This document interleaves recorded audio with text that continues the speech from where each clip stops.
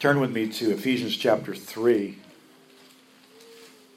And the month of June, I would like to just talk about, have four messages in the month of June about the love of God. And the love of God has four dimensions to it. It has four aspects to it. And if I can, as I'm talking here, get that little adapter for the iPad, for my iPad, I'm going to try to draw a little illustration and kind of give you the idea. Thank you, Rose. Kind of give you the idea of what the dimensions are. But let's first of all read Ephesians chapter 3, verse 16. And it says this, that he would grant you according to the riches of his glory. And if you don't have a Bible, we have Bibles back there. You can take one home with you if you like. They're free. And if you know someone that needs a Bible, take one. It's for free. And give them a Bible. That he would grant you according to the riches of his glory to be strengthened with might through his Spirit in the inner man. That Christ may dwell in your hearts through faith. That you, being rooted and grounded in love, may be able to comprehend with all the saints what is the width, length, depth, and height, to know the love of Christ, which passes knowledge, that you may be filled with all the fullness of God. And just think of those verses here. I want to just take these verses apart a little bit. And early this morning, I was just doing some exegesis on these verses, taking them apart, looking at them in the Greek, and a very unique set of verses. I think the book of Ephesians is probably one of the most richest books in the Greek that you can imagine. It's just so filled with so much wealth of literary beauty, and you could spend all day on just one verse, taking it apart and meditating it. The Ephesian church, when Paul was pastoring that church, was an amazing church. It was just a church that was just filled with the knowledge of God. And imagine being in Paul's church, hearing him preach, and you could see his letters. Imagine what his messages were like. It's incredible. The first thing that we really want to focus on is that many times people believe that God is loving. If you were to ask somebody on the street today, is God a loving God? And I think most people would say, God is a loving God and God loves me. But when you talk to people about the nitty-gritty in their life and you ask them, do you know the love of God personally in your life personally? Many times that's where they begin to doubt. They may begin to doubt, well, God doesn't love me in every area of my life because I fail him in a lot of ways. And this is when we begin to falter in the understanding of the love of God. God wants us to comprehend his love. God really wants you to know how much he loves you. And God's love is much more than just a slogan that we see on bumper stickers or kind of a Christian mantra, but it's really one of the greatest truths of the New Testament. When we look at the word here, let's look at these words here step by step, that he would grant you according to the riches of his glory. This word grant is a grace word. It's part of the grace vocabulary. When we think about the grace of God, there are words that are grace-oriented or grace terms. And we see that this verse here begins with the grace of God, that God would grant you. Now, the way it's stated here is there's a question mark. Would God give you, or would God grant you? And the answer to this question is yes. If God has given us his Son in Romans chapter 8, would he not freely give us all things? And I think that that's where we stumble, because when God wants to get very personal and very specific in our lives about his love for us in certain areas of our life, that is when transformation happens. There's only one thing that can transform an area of our life that we are consistently failing in, and that is the love of God. The love of God is transformational. Dr. Stevens wrote a booklet And I think we have copies in the back of it called Just Let God Love You. It's probably one of the most translated books in our church, ministry-wide. And what it says, in one of the famous lines in that booklet is, God's love does not demand change, it produces one. And when we receive the love of God, we are just automatically changed. We are automatically transformed. When we receive the love of God through the revelation of the Holy Spirit in Romans 5, verse 5. Read that verse sometime when you get home. Romans chapter 5, verse 5. It's easy to remember, 5:5. It says that the Holy Spirit sheds abroad in every corner of our heart. That's my little addition to the verse. It sheds abroad the love of God in our heart. The Holy Spirit is light, and when He begins to shine into our life or shine into our heart, the love of God begins to brighten every dark corner, and it transforms the heart. And this is what people need today to understand, that they are not children of darkness. Grant is a very beautiful grace word. It's the Greek word didomai, which is really God gives according to His bank account. When someone that has lots of resources in their life gives us something, we're not really worried about whether the check is going to bounce or not, are we? When God gives us something from His bank account, which is, where does God bank? He banks at the riches of His glory. That's God's bank right there. That's the riches of His grace, of His glorious grace. And how much riches does God have of glorious grace? It's unending. It is infinite. And when God gives us something or gives you something, when God promises you, every Bible verse is a check. We take a check, we go to the bank, proof of identity, and that's getting more and more interesting these days. Now we got to put our fingerprint in there, and sooner or later we're going to have to do eye scans and hair samples just to cash a check. And our name is on it, and we go to the bank, and every Bible verse is a check that's written to you and I about the riches of God's grace. And when we go to the bank, we cash that check. And what is the result of cashing God's checks? Well, we are strengthened with might through His Spirit and the inner man. I'm going to get to God's love in a second. Strengthened with might in the inner man. Now, this phrase has two big words in it in the Greek: strengthen and might. And these are two big words in the Greek language. One of them, strengthen, is the word kratos, or the strength that comes because something's been delegated to you, or something has been given to you as a position. You go to the cashier at a shopping at a store, and that clerk, that person, that cashier has been delegated authority to open the cash register, take your money, and give you change. That person has the power over that cash register. You and I are not just over there reaching into it and taking money out, because that person has authority over the cashier's box, don't they? And so that's kratos. That's the strength, that God would strengthen you. And that is something that has already happened in our life as a believer. Now you got to think with me, and today's going to be a kind of a thinking day in church. You and I have been put in a position in Christ. We are in Christ, who is seated at the right hand of the Father. We are in Christ today. And because we are in Christ, we have the power to be the sons of God. It says in John chapter 1, verse 10 and 11 and 12, it says that they that believe have the power or the authority to be the sons of God. And so that's kratos. When we go to God and we're looking for strength, that's where we have to begin, with our position in Christ, that we are holy and righteous before Him.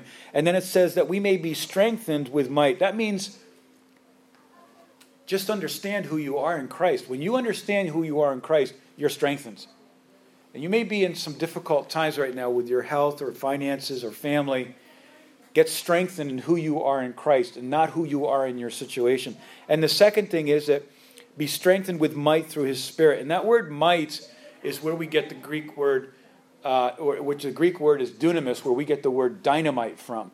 And when you hold a stick of dynamite, you're very careful not to have any flame or any kind of sparks near it, aren't you?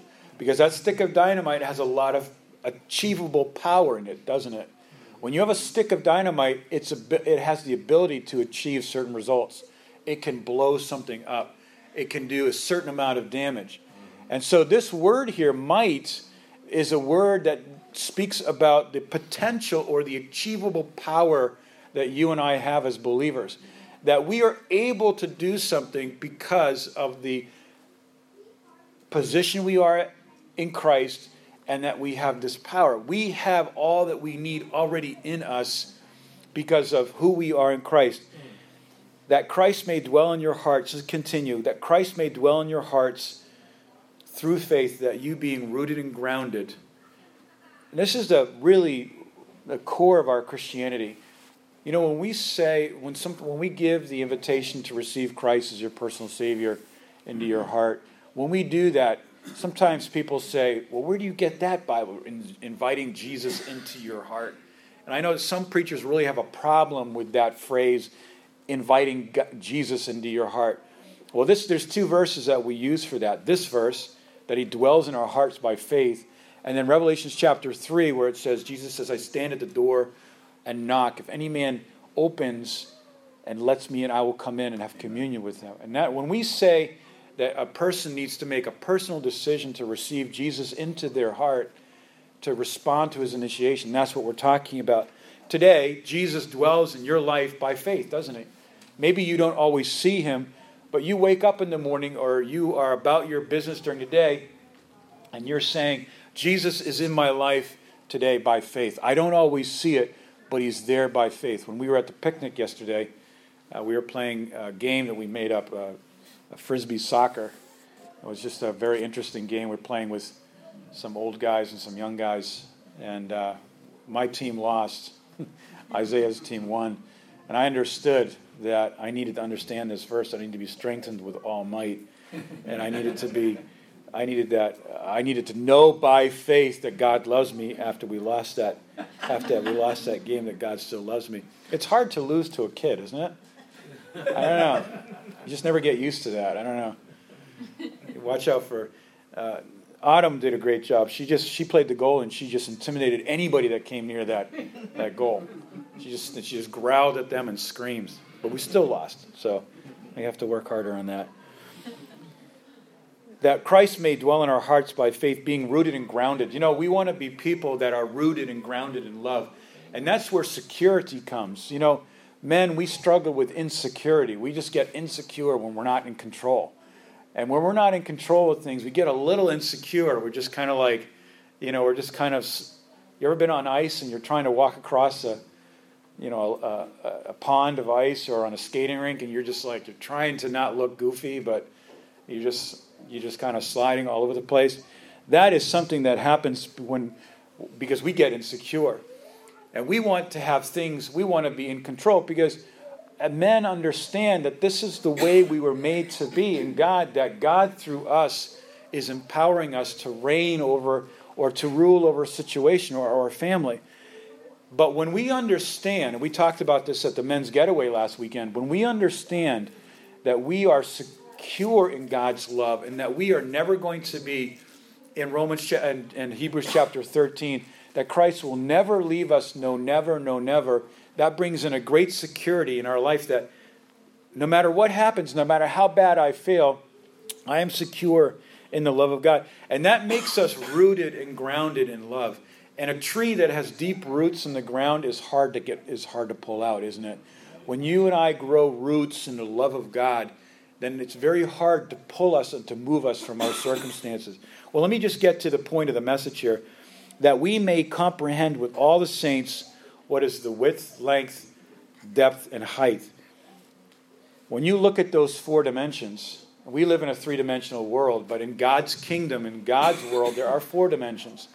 There are three dimensions, but there's another dimension, and that's the dimension of God's love, God's spirit, God's reality. That's the reality of what? Faith.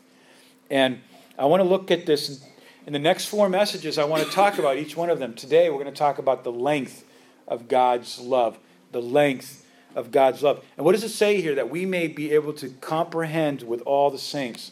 Now that's not in there for by any mistake. That we may comprehend with all the saints. Someone may say, well, I don't feel very saintly today. The saints are those people that are in the big church down the street, in that big chapel. Those are the saints. No, the Bible says that any one of us, and the Greek word there for saints is hagios, and what it means holy one, or one that's been set apart. We have been made holy. And if you and I believe on Jesus Christ today as our righteousness, then we are saints in Christ. So that means that you and I today in this room, we are saints. It is impossible for us to comprehend the love of God without being in a church. Yes, we can somehow understand it to some limited degree as a Christian by ourselves. But when we're in a body of people like this, when we're in a body of people that, that are worshiping like we did this morning, that are celebrating the life and the death of Jesus Christ and his resurrection, when we are in the midst of a body like that, then we are experiencing the love of Christ, aren't we? We are getting built up. And the church is the greatest answer for society today. Amen. Not more money, not more politicians, not more programs, not more this, not more that, not more weapons, not more... What we need is the church to function as the church in the world that we live in today. And when we are in the body of Christ, what happens? We begin to discover the powerful love of God, don't we? How many of us have left service walking out the door and we just feel so built up? Thursday nights we have prayer meetings here, and they're just so awesome. It's like a little group. It's kind of like the secret of the church that, it's like this very powerful. We get together, we fellowship, we pray, and every Thursday night when I drive home, I'm just driving down Park Ave, and I'm just so encouraged. I'm so built up. I feel so loved up by God. And you know the reason why that people have a very small world that they live in? Because they don't let the love of God expand their horizons. Let's get into it a little bit here. What is the width, the length, the depth, and the height? I'm going to quickly say them, and in the next few services we're going to talk about each one.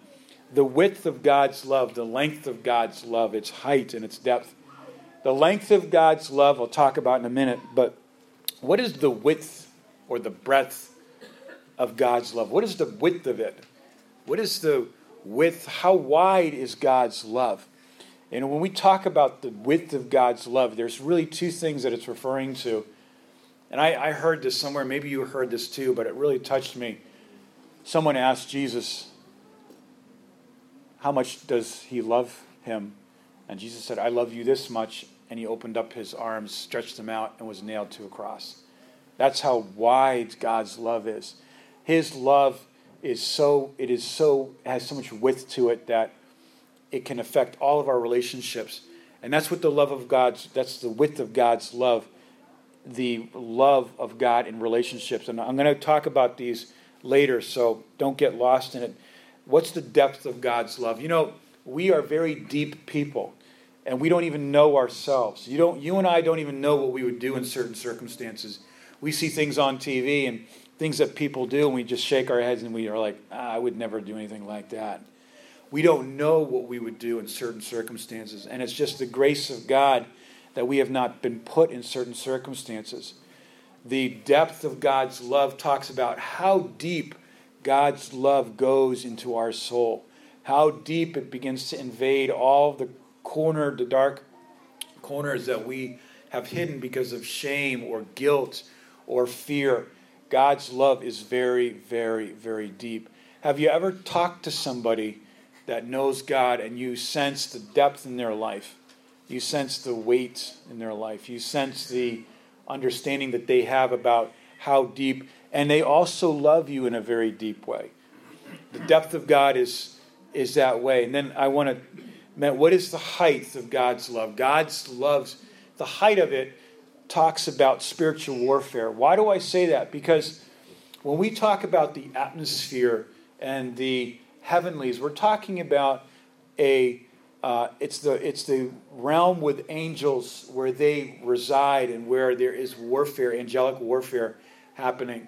The love of God gets us through demonic and spiritual warfare in our life.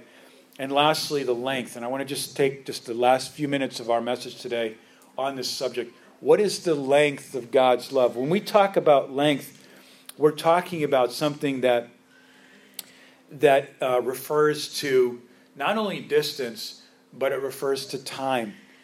Now, when it says here, when Paul says that Christ may dwell in our hearts by faith, and then we see these 4 dimensions, we have some builders here today. If you understand, if you can see this, that there is length, width, depth, and height, what is that? What in our world has length, depth, height, and width? A building, a habitation, a place where someone can dwell, right? The love of God is where Jesus dwells. And if we allow the building of God's love to be built in our life, then we're going to discover the habitation of Jesus Christ there. Christ dwells in this place that he's building. And what is the length of God's love? Well, how far back and how far ahead does God's love? Let me take a moment here, and I'm going to try to draw something. Please don't laugh.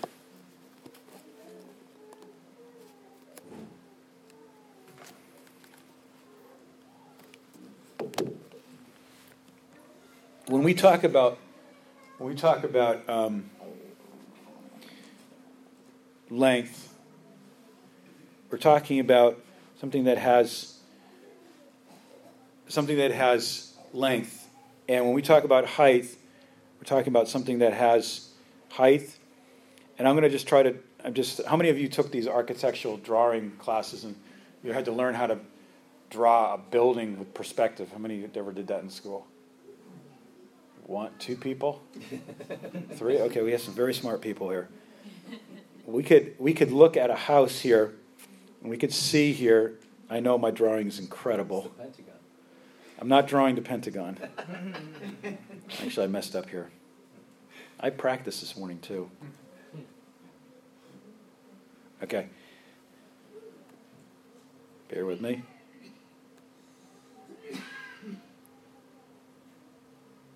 Right? Something like that. Oh, well. Here, this is the point I'm trying to make. Right here is the part that we're talking about. This is the length. And when we talk about the length of something, we're talking about time. How far? And this is probably one of the most important questions when you're building something. And does anybody understand that or not? People scratching their heads. Pastor Chris, stick with the preaching, not the drawing. When we look at length, it really refers to time. And when we think about time, how long ago did God start loving us? When you received Christ? When you turned your life around? No, that's not when God started loving you. God started loving us when? Ephesians chapter 1, verse 4, it says, in what? Eternity past. What does that mean? Wow, eternity past is such a big... Well, if you look at time, and we're going to get very deep here. If you think about time is really a circle, okay? And it has a point. And this point really is not the beginning, that's not the end, and if we looked inside of the circle here, really, God is in the circle. And this is really, God is in the circle, and time is functioning around him. And when Adam and Eve, before they sinned, they lived in the garden in God's continual presence. And there was no time. There was no sense of time. But when sin came into the picture, they began to be aware of themselves and their world without God. And that just created time. Time is basically just the absence of God's presence. When you and I are in the presence of God, worshiping and praying and just amazed at the Bible or incredible, just taken in by we don't even know what time it is. And we are not even aware, like, why it's 4:00 in the morning. Why I feel like it's not even late. When we are with people that are we're having this incredible, it was like the camp this weekend. It was just so awesome. we're just with people and just having blessed fellowship, and we just lost track of time. When the fullness of God in His love is in our midst, then we forget about time, because when God's in the picture, time is filled, and there is no sense of a beginning or end. Don't worry if you can't figure it out. But you know what happens is that every point of time. Oh wow, these make arrows by themselves. Cool. I didn't know that. God is affecting every part of time. When we live with the fullness of the Holy Spirit and the love of God, then every part of our day is blessed by the love of God. Let's go back here to just this point in Ephesians chapter 1. God loved us. And let's just read that together. Ephesians chapter 1. And this is the beginning point of God's love. And I'll tell you why this is so incredible. Ephesians chapter 1. It says this, verse 4.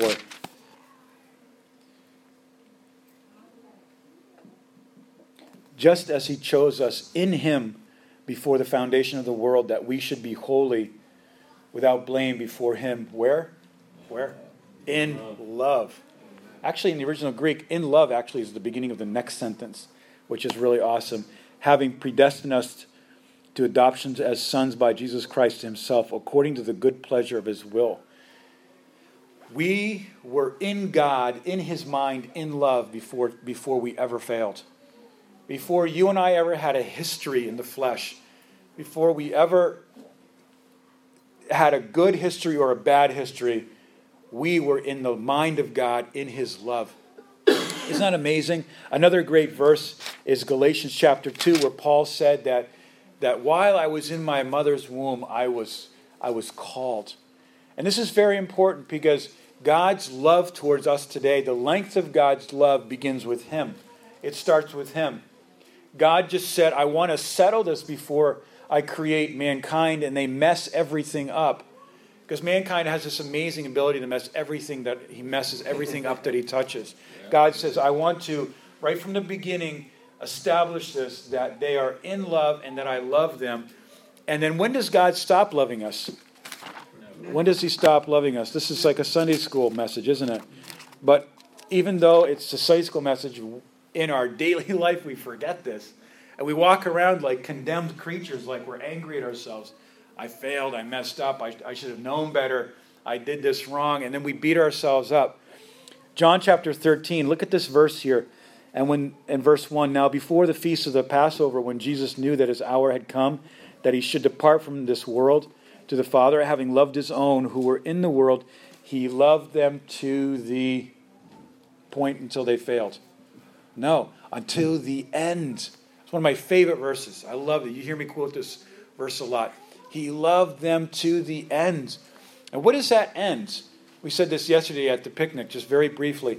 The end is that Greek word that Jesus used when He said in John 19, when He said, it is finished. Jesus loves us until the completion of His plan in our life. Isn't that amazing?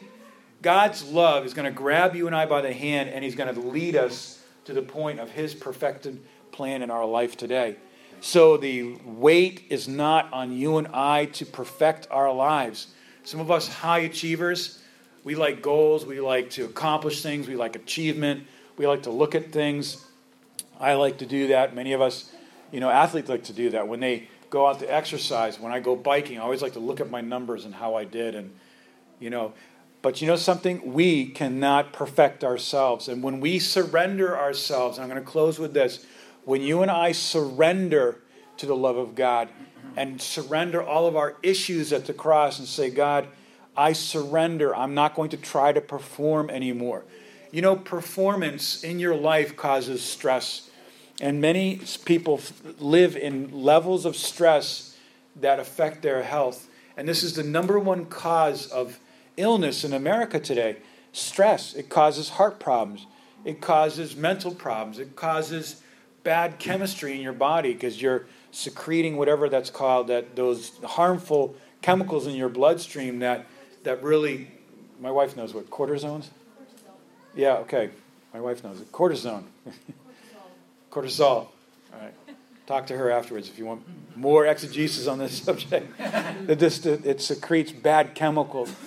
When you feel yourself losing your joy, when you feel like you're losing your capacity to trust God, when you start beating yourself up or living in a bad self-image, or when you start feeling depressed, go into the Spirit of God. Take a spiritual shower in God's and in His love, and understand that God is going to love you and I to the ends of the matter. And you know what? If we fail 70 times 7 in a day, God forgives us. And you know something? You and I are not going to die until God's plan is perfected in your life. One person said it this way, that God's calling and God's plan is like a door in our life. That God's going to get us through that door. And He's going to get us through that door even if He has to beat us through the keyhole. That's what I've heard. I know it's a little graphic, but God's going to get us through to the other side no matter what happens. Why? Because God takes pleasure in us. He takes pleasure in the work and of the grace of God in our life. That we are trophies of grace, and that His love does not end. And one last verse about this, just really awesome verse. It says this, Ephesians 2, chapter 6, verse 7. What's going to be happening in heaven? Sometimes people that are not saved, they ask me this question. What are we going to do in heaven? Just play our harps and just walk around? And are there going to be malls there? Can we shop? And it says this, and He raised us up together. Ephesians chapter 2, verses 6 and 7. Raised us up together and made us sit together in heavenly places in Christ Jesus, that, and by the way, what did we say about the word that? Whenever you see the word that, what is that called? It's a purpose clause. And that means that whenever you see the word that or so that, you can say, oh, this is the point of the verse. This is the point of the thought. Whenever I read this in the Bible, all of these things so that, and then we should pay more attention to the script, to the text, and understand that this is God's divine purpose, so that in the ages to come, He might show what? The exceeding riches of His wrath. No, grace in His kindness towards us in Christ Jesus. And that is what's going to be happening throughout the rest of eternity. God is going to be loving us, pouring on the love, pouring on the grace, pouring on the mercy for the ages to come. This life is just a trial. It's just a dry run. This is a time where we are just qualifying for that 1,000-year reign with Christ in eternity with God. Don't take your life too seriously. If things don't work out, don't take it too seriously. That's just the way life is. Life is not fair for a lot of people. We just got to look at God and say, you know what, I'm just getting trained right now for my time to reign with Jesus Christ. And a lot of unfair things are going to happen to us. But don't forget, the length of God's love is something that began in eternity past, and we're going to be loved by God through the rest of eternity. And the Holy Spirit's going to have to just really illuminate this in our hearts, because what I'm saying is just words, but God's just going to have to show it to us how much He loves us and how much He is for us. Amen? Amen. So let's close in prayer. Father,